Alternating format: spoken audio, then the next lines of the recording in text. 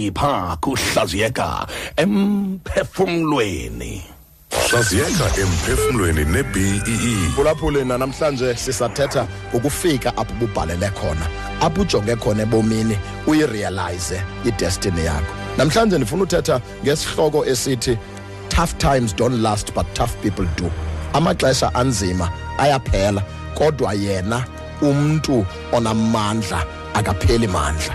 Namhlanje ndifuna ukukhuthaza ngalonto into kokuba njeba uhamba apha endleleni, njeba ubaleka ugqatso lwakho, suphela amandla. Suba ngumdlalo, sukoyika ngokoyikiswa, qhubekeka. Ubuyaqhubeka uwe, vuka uzivuthulule, uphakame, uthi maxhalanga ndidleni, kufayayo, qhude manikiniki, zindala zombini, uzixelele into kokuba ndibheka phambili.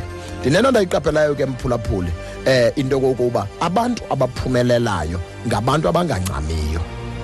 Quitters never win and winners never quit.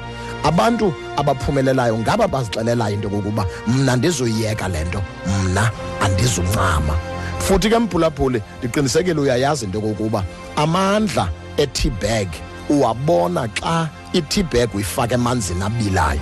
Nangoku goduka ubheke pha endlini ufika uthathe i-tea bag uyifaka emanzini abandayo, soze ubuvuka ubuncwane nencasa ye-tea bag. Kodwa i-tea bag ubuncwane nencasa yabo uyifumana xa la tea bag uyifaka emanzini abilayo. Nawe ke mphulaphuli xa ugqitha emanzini abilayo, xa ugqitha kwizinto ezikuva amandla nezikumcela mngeni, ezo nto ezo ugqitha kuzo ukuze kuvakale kucace amandla akho. Tough times don't last but tough people do. Amaxesha anzima ona azawugqitha kodwa abantu abanamandla bazawuphumelela. Fika apho ubhalele khona. Waso kwathi ebelele emphefumlweni kwi-BEE.